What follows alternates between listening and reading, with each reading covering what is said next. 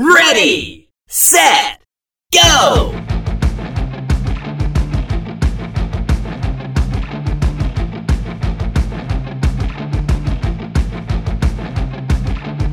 Hey guys, welcome back to the EV Diaries, the place where we discuss electric vehicles in small town America. I'm Ben. I'm an electrical engineer for a distribution cooperative. And if you remember a few episodes ago, I interviewed a gentleman at East Kentucky Power who is our generation and transmission provider. Basically, they generate the electricity that we sell on our distribution system. Now, that gentleman's name was Scott Drake, and if you would like, I did an interview with him and got his take on EVs in small town America. But part of what he presented was data that they collected from another engineer at East Kentucky, whose name is Bill. Bill just got a Tesla 3 over Labor Day weekend, and they did some hard number analysis to see about his efficiency and the performance of the car. He's got about 4,000 miles on it, and I know that his commute is about 45 miles one way. Come to find out that Bill is actually a member of my cooperative. His house is on our system, and part of the information that Scott presented was what the impact of that car is on our system, or the potential impact. Remember last episode I talked about beneficial electrification and how actually owning an EV in small town America could help keep your electric rates lower. But come to find out, there are some possible negative consequences to having an EV. To understand this, you have to understand demand, which we talked about demand in one of the early episodes, and that's how much power is required at any given moment in time. Remember, we talked about kilowatt hours, which is the amount of power used over time. So basically, imagine it like this. If you have a 100-watt light bulb and you turn it on, the demand on that by that light bulb is 100 watts, or 0.1 kW. If you leave that light bulb on for an hour, then you've used 100 watt hours, or 0.1 kilowatt hours. If you leave it on 10 hours, then you've used 1 kilowatt hour. Well, come to find out that on the cooperative side of this equation, we pay an electric bill to East Kentucky Power. Well, there's this thing known as on-peak, off-peak. Okay? Essentially, when everybody gets together and contributes their demand to the electric grid as a whole, East Kentucky has to generate that amount of electricity.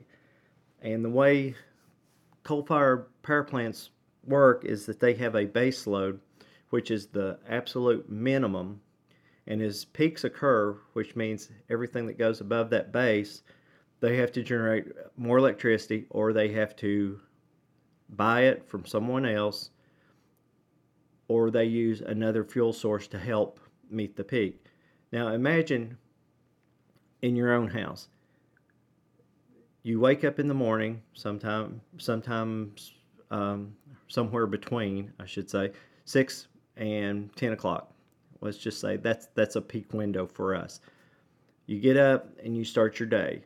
And as everybody prepares for their day, the amount of electricity that's needed goes up.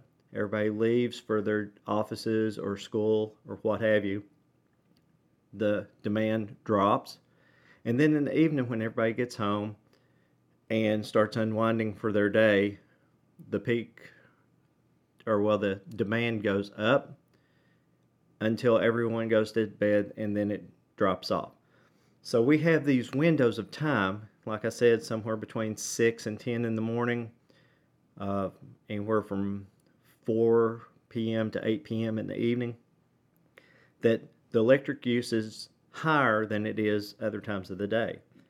Well, East Kentucky charges us more during those times because it costs more to generate the electricity during those times than it does to maintain the base load. And those low spots in the day, that's what makes up the base load.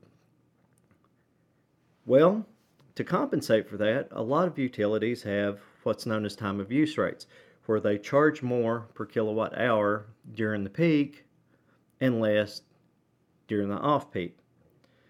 Other utilities might have a residential demand where they charge you for your contribution for your amount of the demand that goes on the system. I know that at my house, with everything on, my house draws about 35 kW.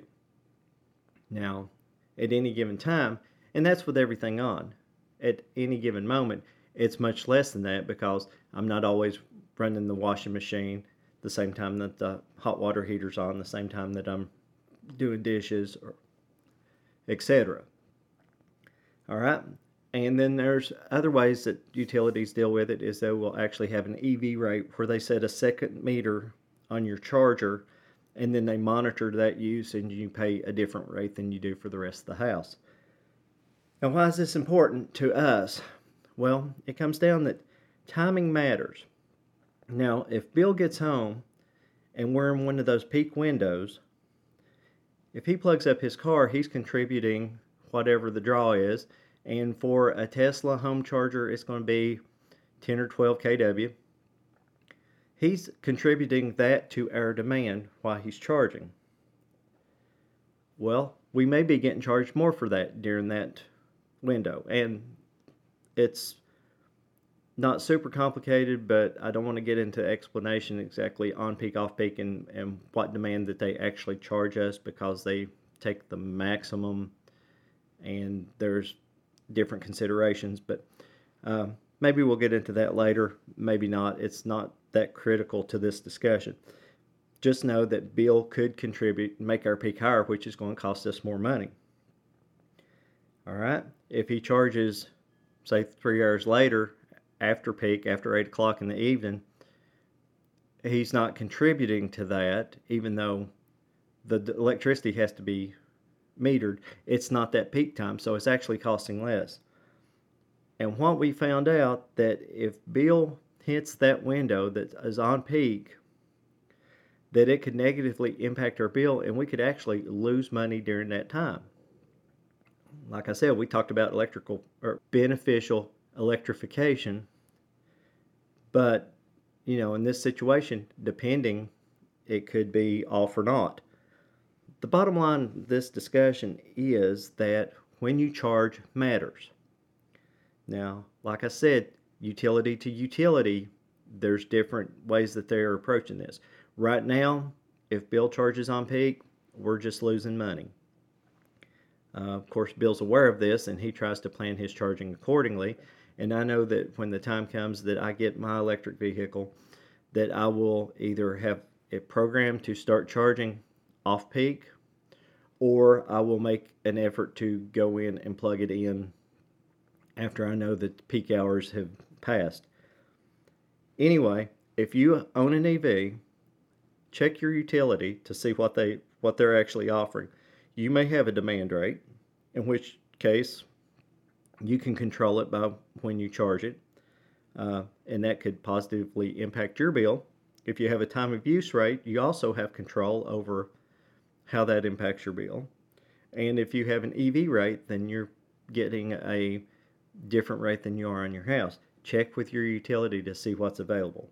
I know right now, without the education of knowing the on-peak, off-peak, and how that works for the cooperative, people with EVs could negatively impact the bottom line. And like we talked in the last episode, when you negatively impact the cooperative's bottom line, one of two things happen.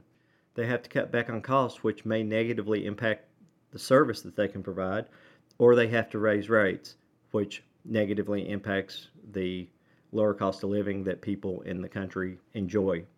So that's it for today. Just keep in mind that it matters when you charge. The EV revolution is here, so buckle up. It should be a fun ride. Thanks for listening to the EV Diaries. If you would like to leave a question or comment, email me, ben@evdiaries.com. Also, you can check me out on social media, Twitter and Instagram @EVDiaries. And finally, please leave a rating on whatever podcast app you use.